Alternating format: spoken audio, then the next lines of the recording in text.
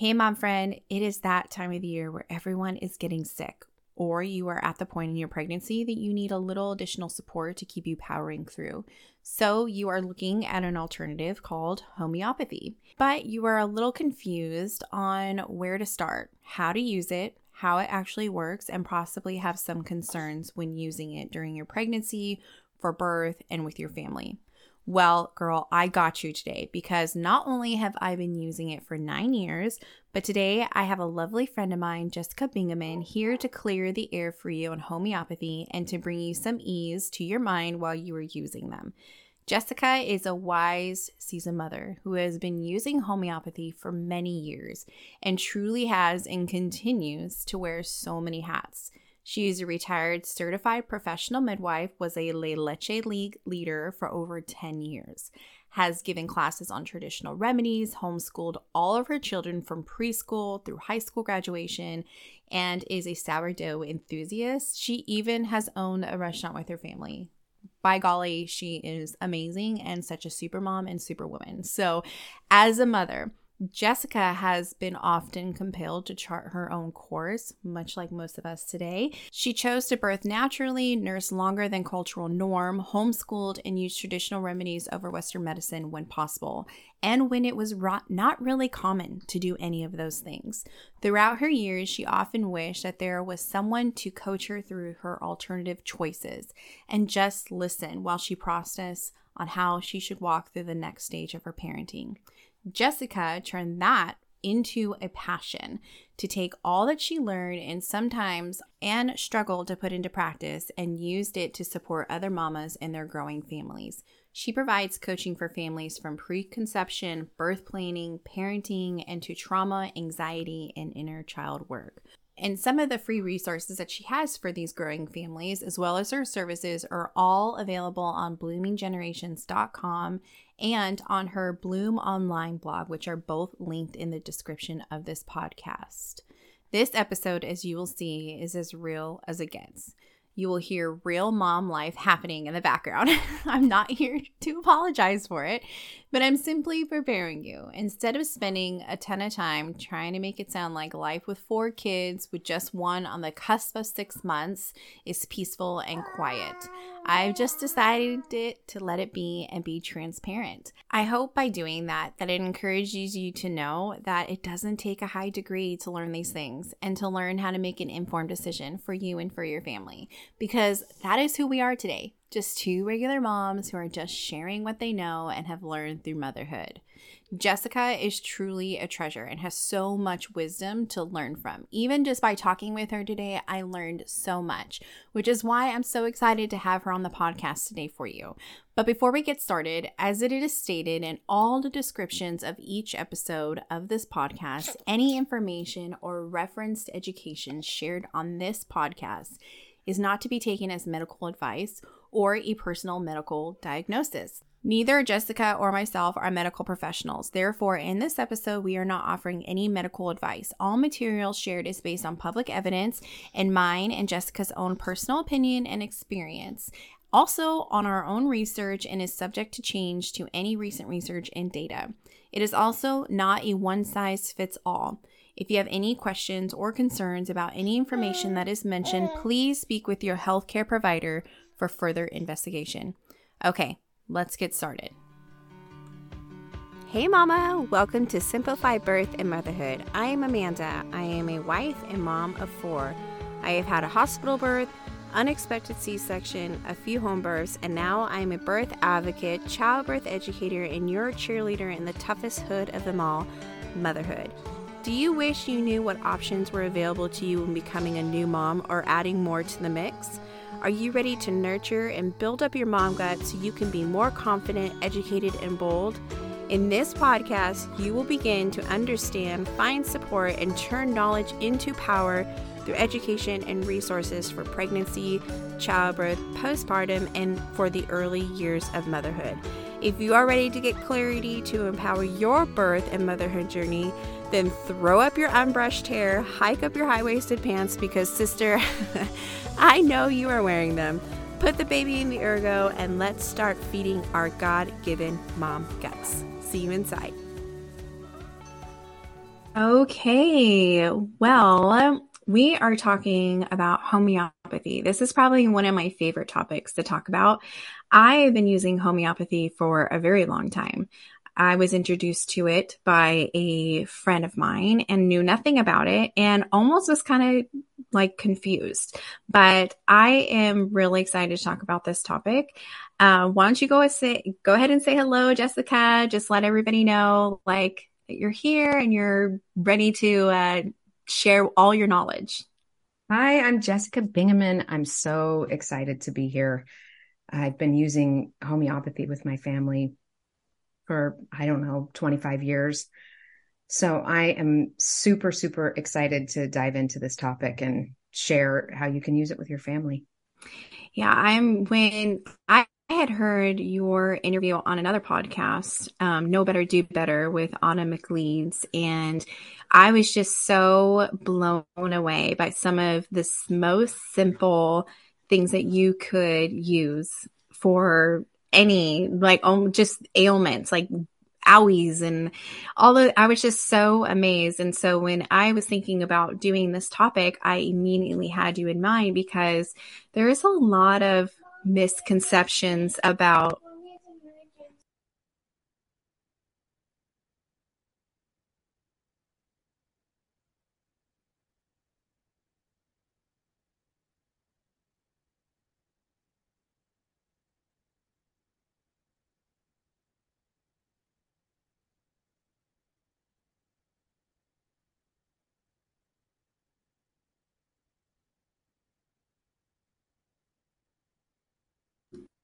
Okay, let's backtrack a little Yep, bit. Okay, just because we have some little voices in the background. of course. Okay, so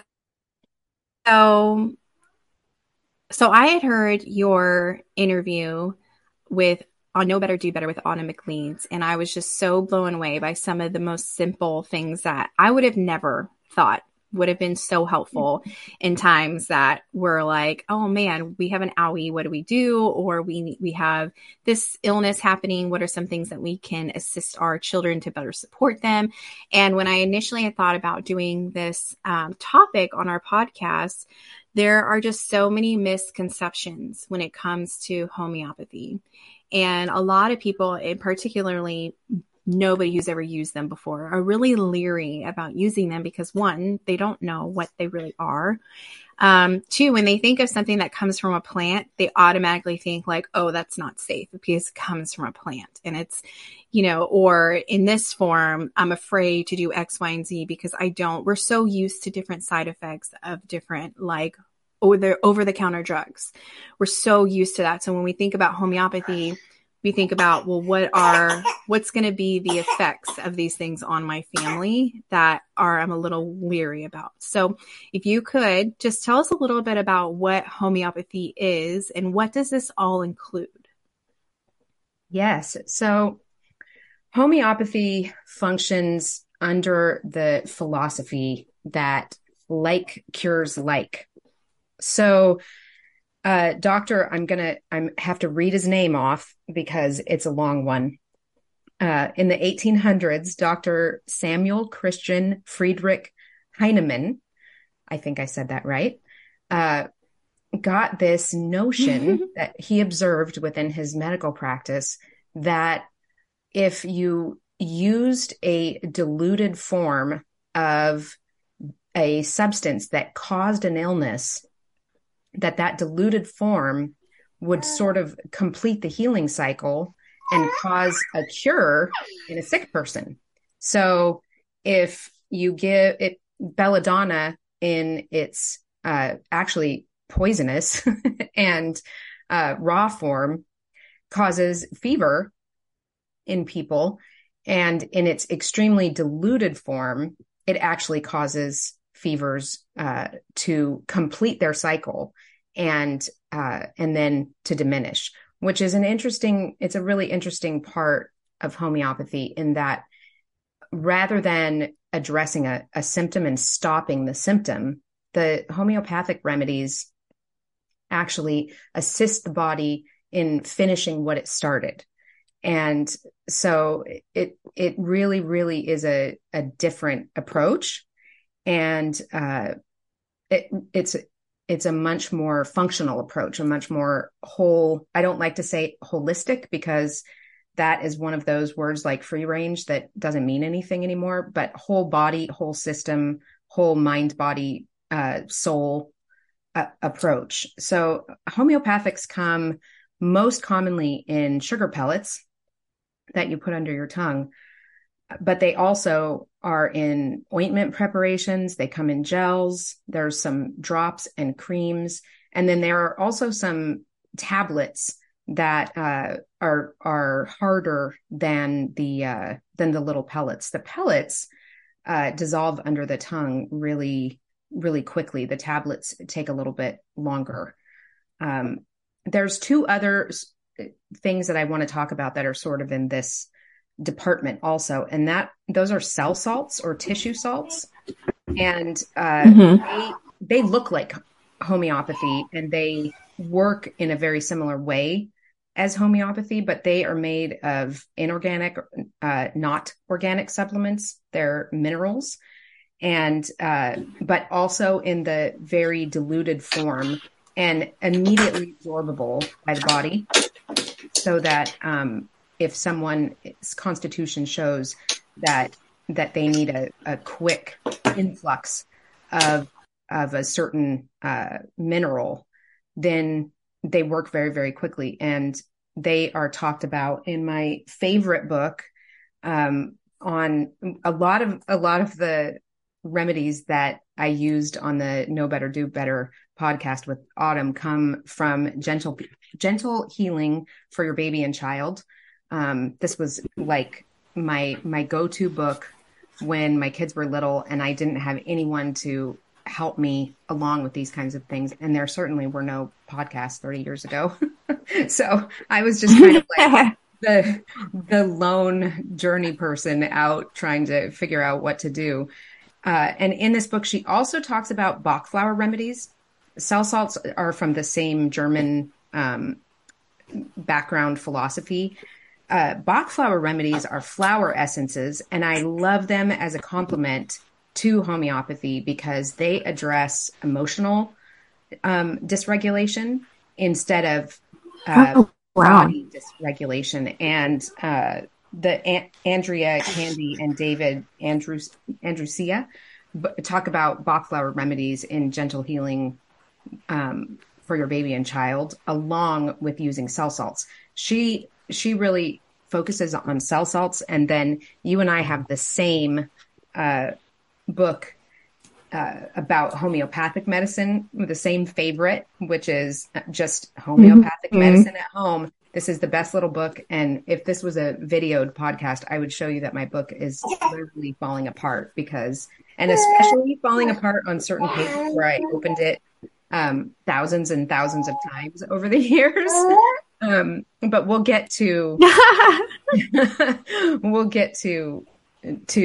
doing research later in the podcast. But those two books together and the complement of homeopathic remedies, tissue salts or cell salts, and Bach flower remedies really complement the home pharmacy that I talked about in Autumn's podcast.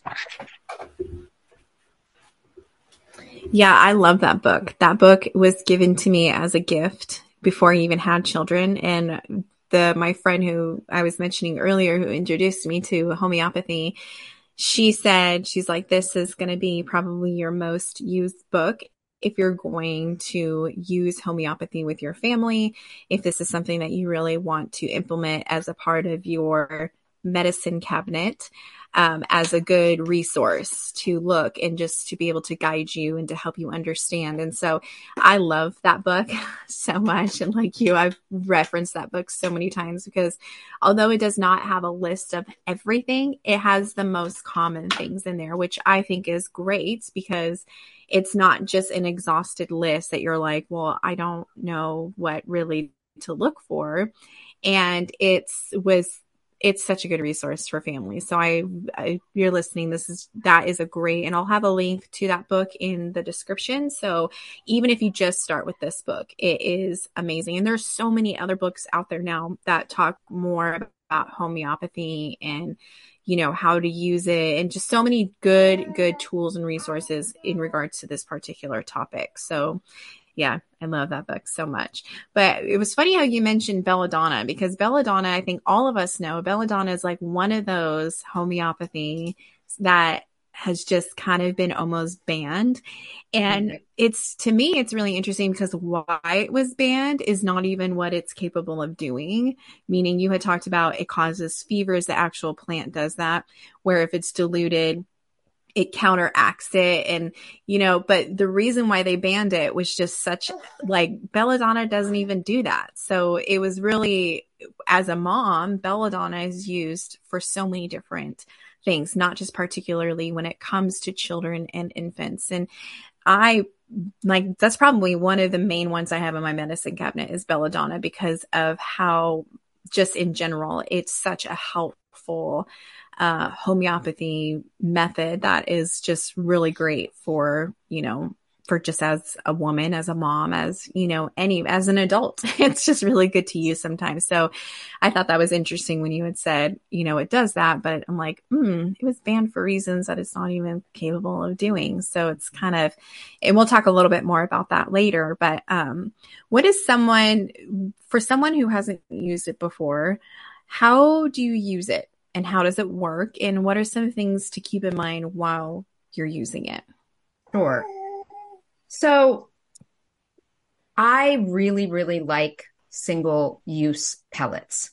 If you start delving into this topic, researching what's out there, if you go to your local health food store, there's going to be I was just at Clark's yesterday. That's my go-to.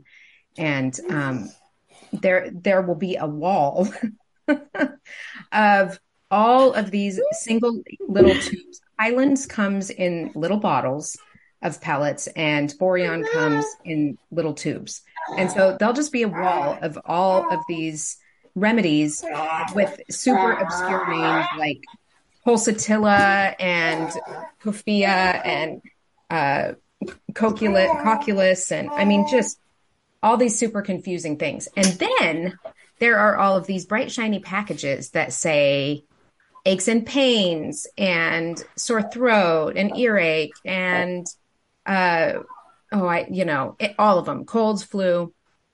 But if you take those bright, shiny packages off the shelf, that I think that the producers of these products are sort of, I don't know if they're forced to produce them, but they are, the market drives what is produced and created. What you'll notice on the package of these is that there are multiple homeopathic preparations in each one. And I'm going to tell you why I don't like those. Okay, because I'm curious, because when you mention Highlands, and Highlands is actually more known for things like that, and where Boron, like you had mentioned, is more of the single. And so particularly when we have done them with our children, we normally go for the Highlands, not with the single Highlands like Nux vomica and things like that. But sometimes they are in a mixture form, like what you had talked about. But because the Highland ones are they dissolved a lot faster than the boron ones. We've used those. Yes, exactly. And so we've used those more with the children, because it's like, it's not something that's kind of like hanging around in their mouth, but just kind of like, in the mouth, we're done. So I'm curious to why you don't like the mixture of some of those together. It's not that I don't like them. It's just that I feel like it is just it's such an expression of our fast-paced culture that we just want to kind of throw some mud at the wall and see what sticks. And the combo remedies sort of skirt around the idea of constitution and vital force. So some of the principles of homeopathy are that a very specific remedy based on the constitution of the person who is out of balance or ill is what is going to help them. So I'm going to give you an example. This is taking a rabbit trail on the answer to the question, but I will circle back. So I'm going to go on a page in my notes here. So let's say that we were treating a pregnant woman with a headache. Okay. If that pregnant woman with a headache couldn't turn her mind off after some sort of mental strain, like studying, then the remedy nux vomica would be the appropriate preparation for her. She would use arsenicum if she was sleepless because she had some anxiety and worry, which certainly pregnant women have now and then. Cocculus. Yeah, I was going to say that's pretty common. That's pretty common in pregnancy. Cocculus is the remedy for when you've been like scurrying around and getting your nightly duties. You know, you've put your home to bed, you got the dishes done, the kids are in bed, and you got out what you needed for tomorrow. You looked at your calendar, and then you get in bed and you're like staring at the ceiling because your brain is still racing. So cocculus would be the remedy for that not being able to switch gears feeling. Coffea is the remedy for when you're sleepless because you've been too excited. I call it a joy hangover. If you go, and that's an Oprah quote. I did not make that up. But when you have a joy hangover, you like go to a concert or you go out dancing, or you've, hosted a beautiful dinner party at your house. There was music, or even, I mean, this happens at my house, even if sometimes if we've had a really, really long day and there's a lot of dishes, we'll turn on a playlist and we like dance through the dishes, and it keeps us going and everybody's being silly and making jokes and all of that. But then you go lay down in bed and you're like, whoa, I am way too happy to fall asleep right now. Then, and sort of high, right? That like the good high feeling. So the coffea is the remedy for that temperament. And this is an illustration of how like cures like. It's like the perfect illustration of that, because caffeine in coffee riles us up, but the diluted substance in a homeopathic form actually completes that cycle and allows you to fall asleep. And then the last one is pulsatilla, and that's sleeplessness from looping thoughts, which is different than anxiety, right? And so there's that fine difference in the constitution and the temperament of the person who is feeling out of balance. And each one of those remedies fits just a key, just into the right lock to help your body to regain balance, right? So if you go to your local nutrition center, your local health food store, it is highly likely that what you will find is a sleep remedy that has one of each of those in them. And so it's, sleep, sleep calm, whatever homeopathy. It's going to have some nux vomica. It's going to have some arsenicum. It might have some pulsatilla. It's going to have some cocculus, right? And one of them will work. So there's nothing wrong with that. It's just that you don't learn anything from it.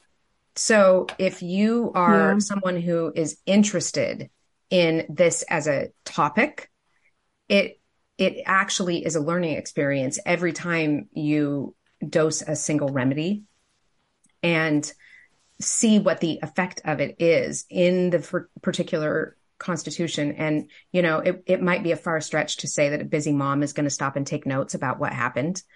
That's probably, untenable in a busy world, but, it just depends on how passionate you are about learning this. So if you're not super interested in this as a topic, use the remedies that have more than one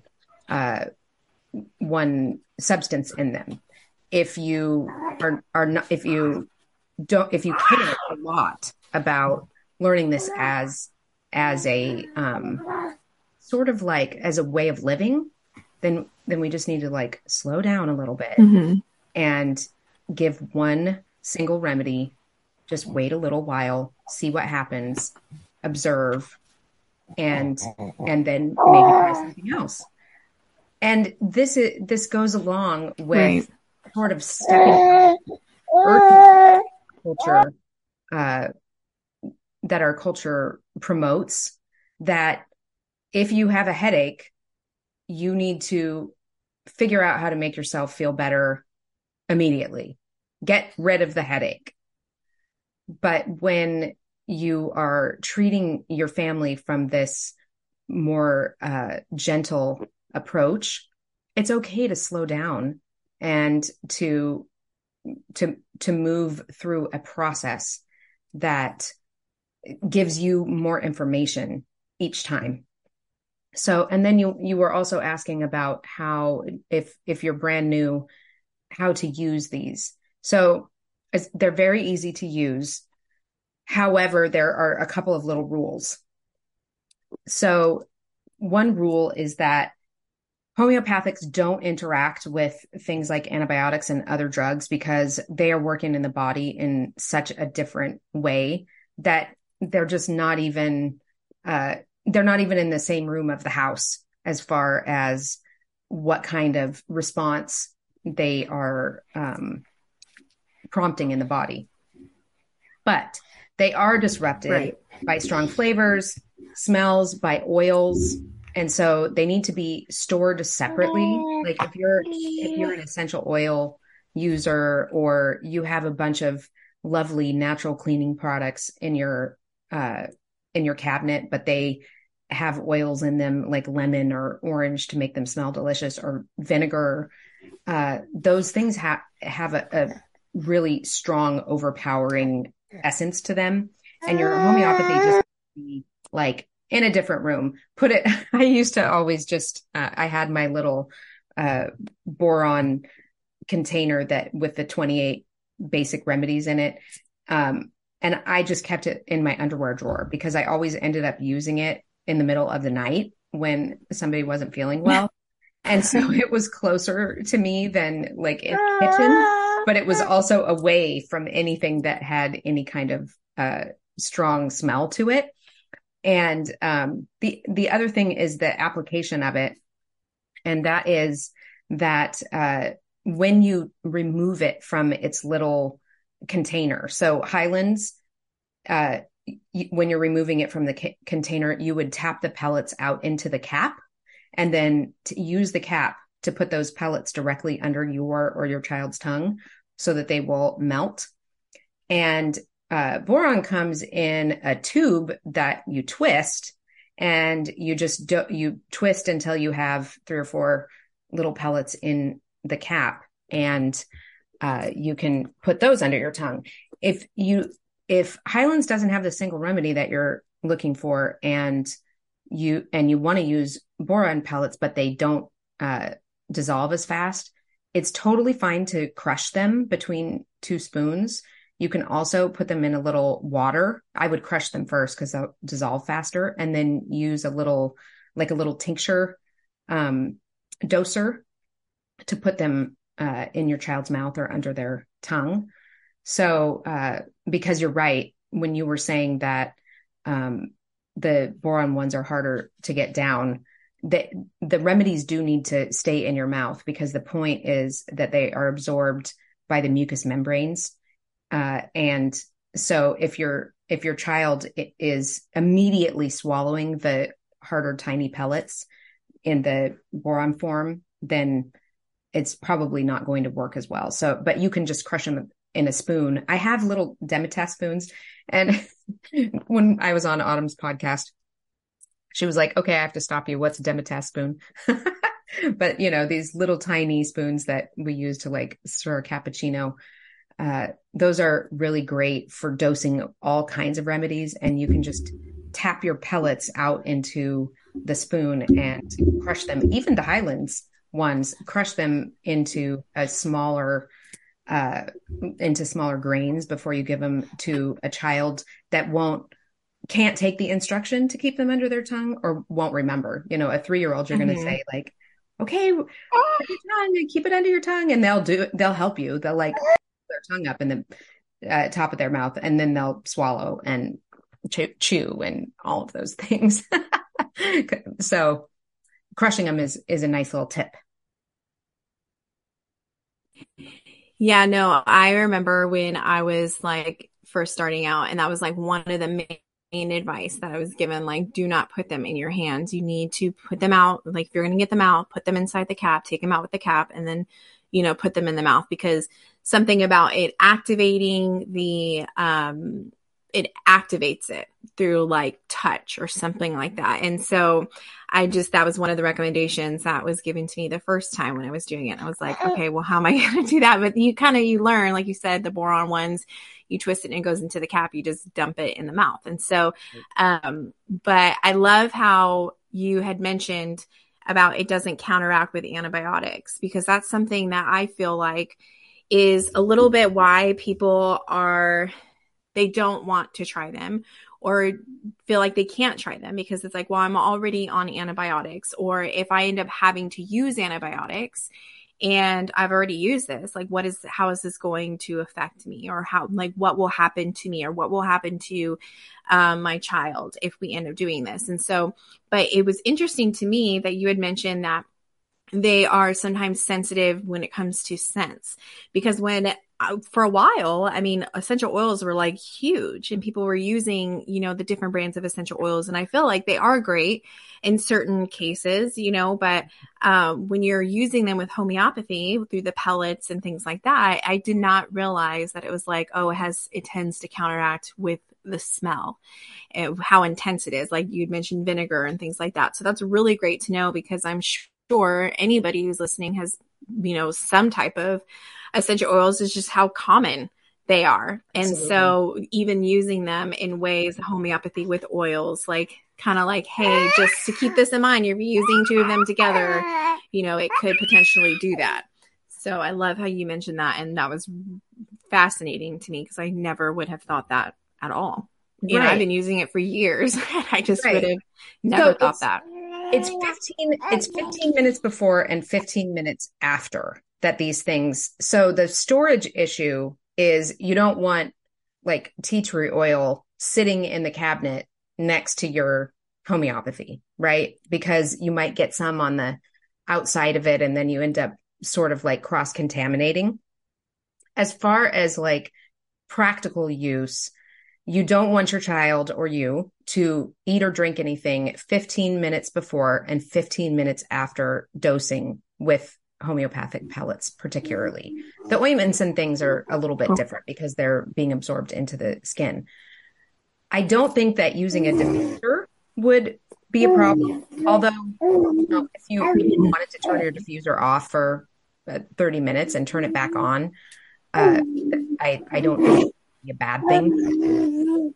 But it's more about the two contacting each other. And this also brings up something that this is my theory that I have developed over 30 years of parenting. And I never even really looked it up to see if there's research about this, but I have noticed that everything works better. All remedies work better when we give the body a chance to absorb and use one thing at a time. So I really, really love herbal infusions like nettles and red clover and things like that.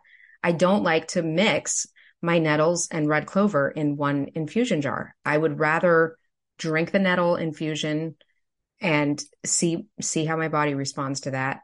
And then tomorrow, try the red clover and see how my body responds to that.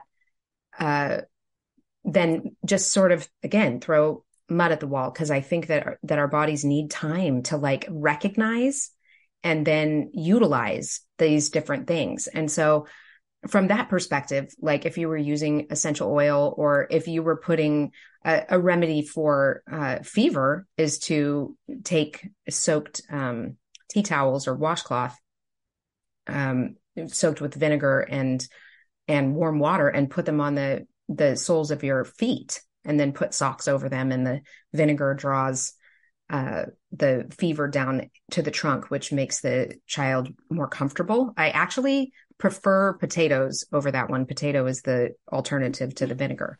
But if I were going to be using the vinegar and I was also going to use a homeopathic remedy like belladonna or pulsatilla for fever, I would not have the vinegar on the child's feet and be dosing them with a homeopathic pellets at the same time because I would want to see which one was working better.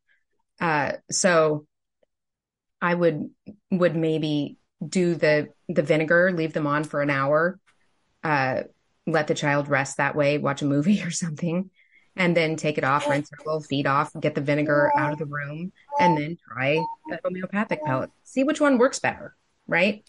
Uh, we Yeah. get Right. so freaked out that our children are sick that we're like, okay, I'm just going to do everything all at once. We do it with supplements too. It's like if Yeah. I'm supposed to be taking quercetin and vitamin D and vitamin C and zinc and liver capsules, and then we just put that stuff all in our hand all at the same time and try to, swig it down one big gulp of water. But then your body is just like, whoa, like, what am I supposed to do with all of that? But if you take them a few throughout the day, then it's a little at a time, and your body can then individually recognize each one of the elements that you're trying to give that give it the material to heal. So again, that's my And I think part of the problem too. Well, part of the problem too, I feel like you had mentioned, people just aren't willing to give it time. And I feel like sometimes if it's not working fast enough, people are like, it doesn't work. And it's like, well, you had mentioned everything is like there's little tiny details that sometimes we have to pay attention to in order to hit it on the nail. Yes. And a lot of times it just takes time. But two, the whole 15 minutes before, 15 minutes after. I mean, it has to be, let's see how this works out. Let's see how that, it just takes time. And I feel like if it doesn't, that's why a lot of people are leery also too about using it, because it's like, well, we need to fix this right now, and a lot of times that plays into our emotions because we are freaked out that our child, I mean, a lot of people are freaked out when their child has a slight fever, and it's like, people freak out. So they want the best possible scenario or best possible solution to fix the problem. And so that's why people are like, well, homeopathy, I don't use it because it just doesn't, I used it and it didn't work. And it's like, well, we have to understand that there are little details that go into getting it right. Yes. And like you had mentioned, it just takes time to study that, and it takes time to trial and error. And this is why, sometimes when we use it, I'm like, okay, if this doesn't work, I don't have to worry about it having any big side effects. Meaning, like, if it doesn't work within like the next couple hours or even within the hour or something, like I don't see anything.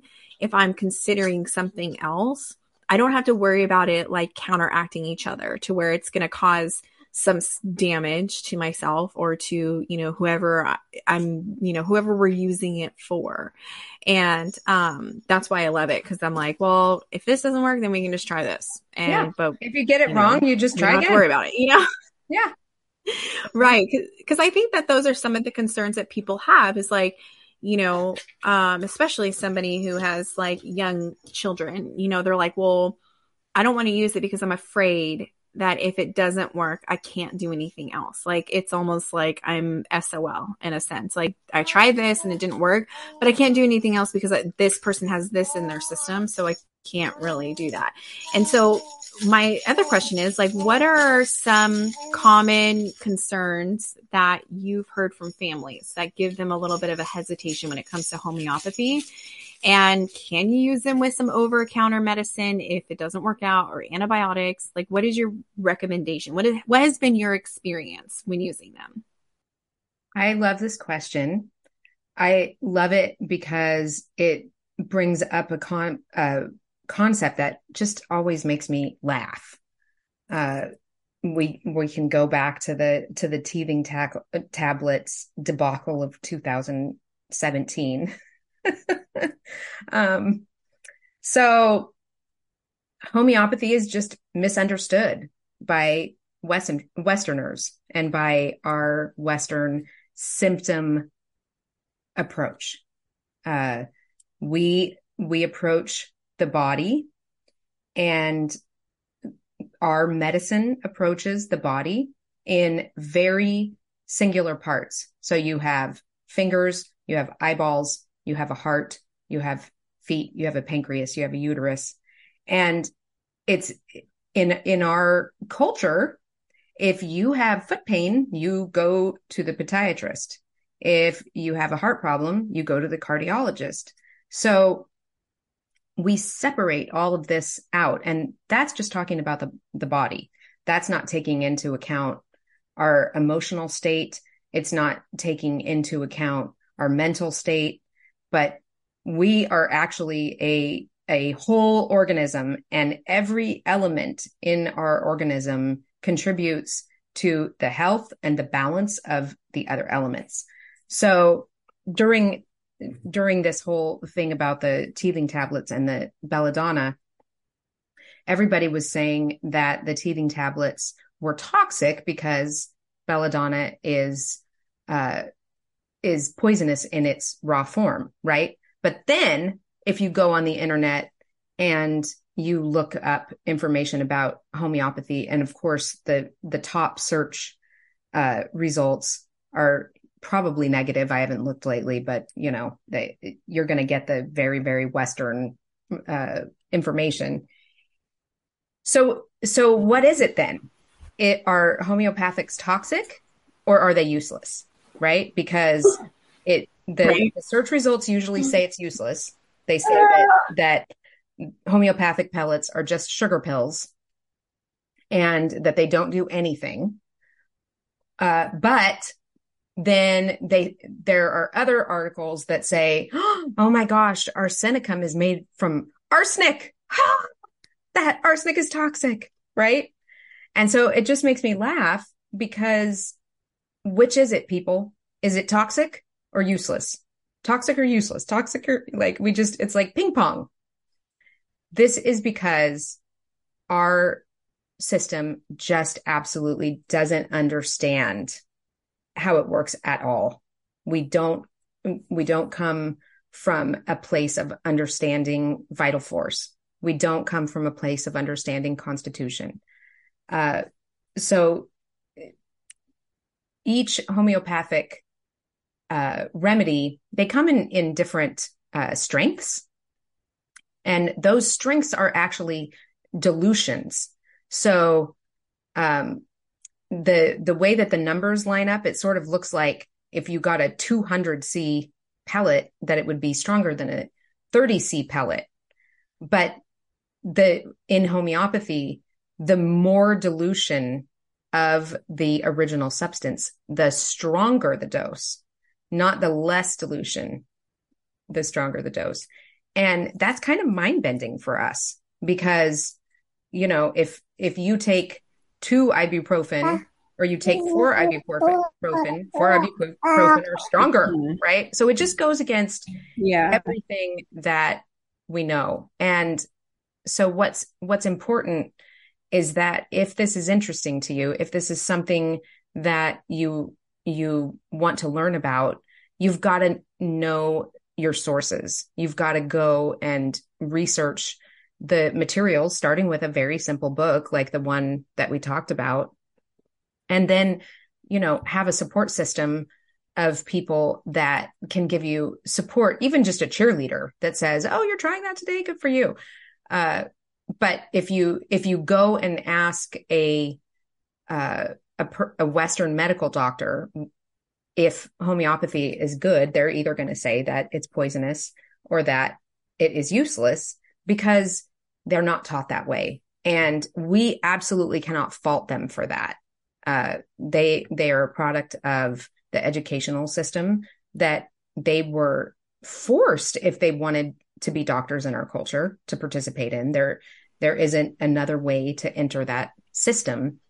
And so it's not their fault that they don't understand it. It's not their fault at all. Right.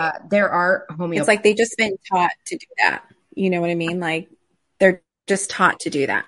Like Exactly. what else? You know, like They're you can't taught blame somebody who's taught to do that, you know? they're taught to separate the body into parts and to disregard the mind body connection. And so they're just doing what they know. Uh, you can go to a homeopath, and I love telehealth. There are some things that have come of the pandemic and all of that that are really, really positive. And that is that even just 10 years ago, if you wanted to see a naturopath that had an emphasis on homeopathy, or to see a homeopath and there wasn't one in your area, you might have to cross states to find a practitioner that would help you through something more serious that you didn't feel comfortable just kind of doing this trial and error process that we've been talking about. That's not true anymore. You can always find a practitioner that can meet with you, just like you and I are meeting right now on a Zoom meeting, and we can even see each other, and there's always pictures sent from phones too. So there's a lot Right. of support out there for this now, that you don't have to go it along like I was talking about having to do back in the day, because we can connect across even countries in the way that you and I are connecting right now. So it's really wonderful.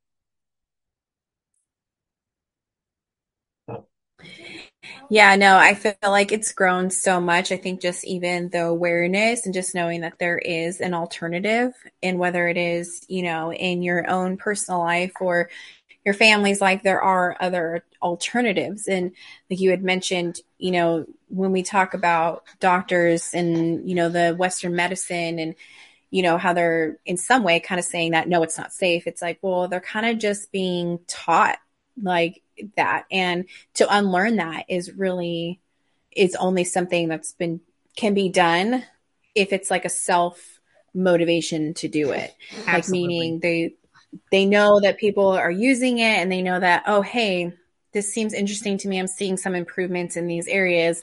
I'm going to almost like unlearn what I've known about medicine or about, Absolutely. helping people and supporting the body and things like that, because it has come such a long way. Even my eldest, he's, 8. And I was introduced to this at probably a year or two before he was born. And it's grown so much. And just to be able to use it as an alternative, you can find it in so many different places. And so I love that. I love how people are using it more often and people are understanding like, hey, there is an alternative, because in pregnancy and childbirth and everything like that, I feel like as moms, there's so many things that we can't do to help ourselves, meaning like we can't take aspirin in the first couple weeks of our pregnancy Right. because it, has all these effects with it. And so it's like just to know that there's something else that can help us that is supporting our body and that is working with our body versus like against it, or something that's going to cause,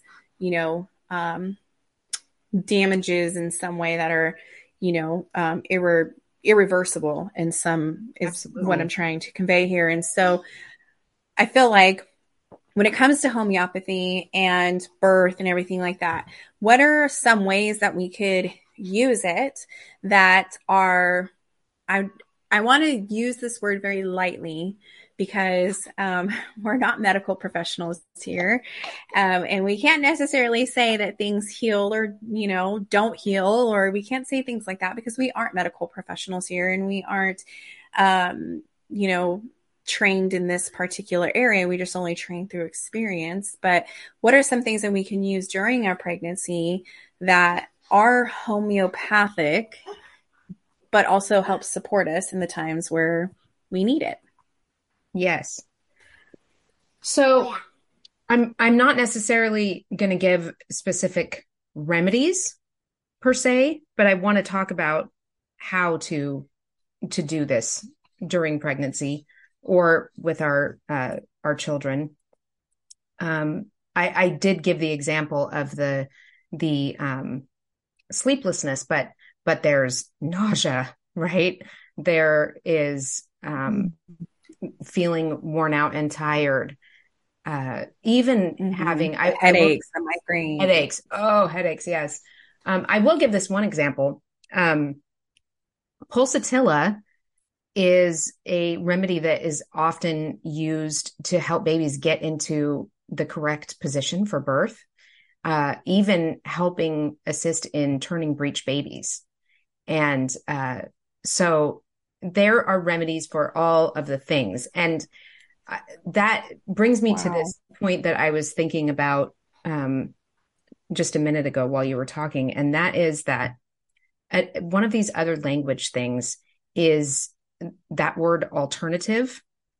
I feel like language is so important. And when I was nursing all of my kids and was a La Leche leader and all of that, everybody used this word called extended breastfeeding. And at some point, I had this like little light bulb moment that extended sort of meant like it was not wrong, but weird maybe. And so I started saying sustained breastfeeding because I was just continuing something that I had been doing for as long as it was positive for me and my child. And I think alternative, while in its actual definition, is the exact right way to express these other ways of creating balance in the body and healing. That word has gotten a bad rap. It's kind of like alternative approaches eye roll, right? And I think it's really important to point out that these things that we're talking about are actually just another completely valid approach to imbalance in the body. So yes, they are an alternative. They can be a better alternative. For example, in the beginning of pregnancy, if you have a headache and you don't want to use over-the-counter medicine for that, it is a great alternative to that over-the-counter medicine. But it is also its own completely valid approach to caring for you and your headache, right? And if we just shift our perspective a little bit like that, and we look at it as a whole body of information, a whole way of helping, then it just changes the tone of it a little bit. And a lot of midwives and naturopaths go to homeopathy, herbs, and nutritional remedies first because they don't have all of the side effects. So if a woman has a bladder infection, let's say during pregnancy, that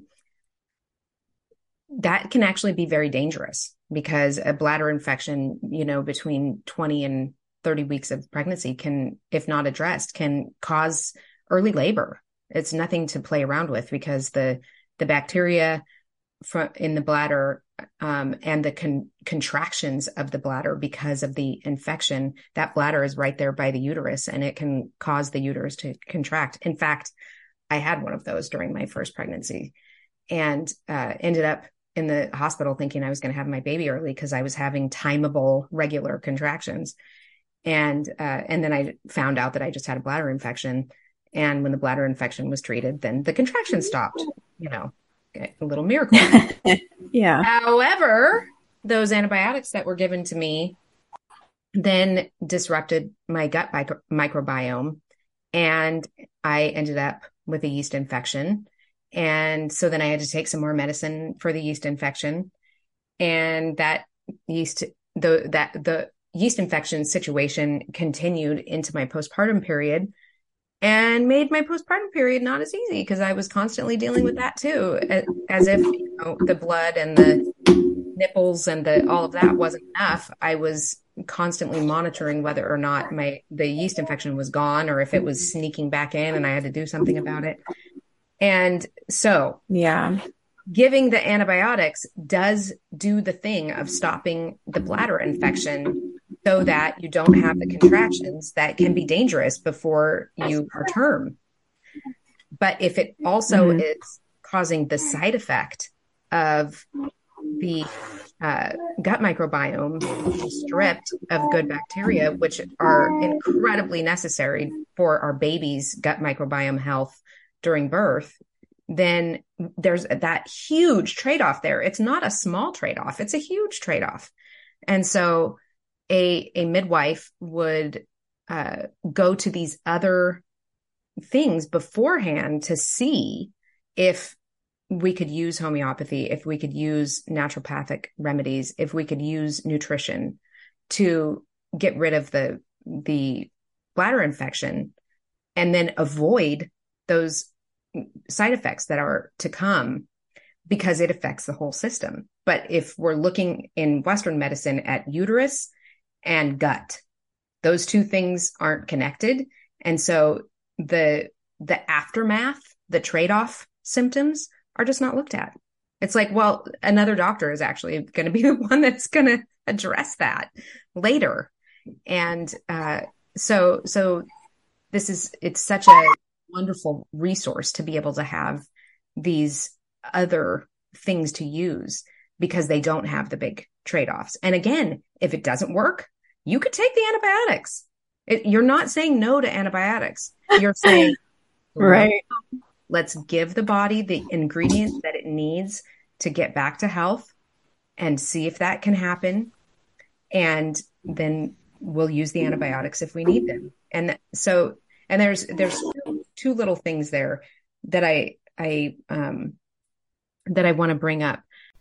Hi again. Thank you so much for listening to this great episode. If you had learned something today, please make sure you leave a review in Apple Podcasts and share with another mom friend.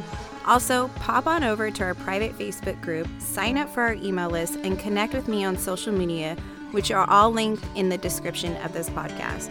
I can't wait to see you over there and connect with you. Now go listen to your mom gut, because wisdom will guide you and chances are it won't let you down. Until next time, cheers.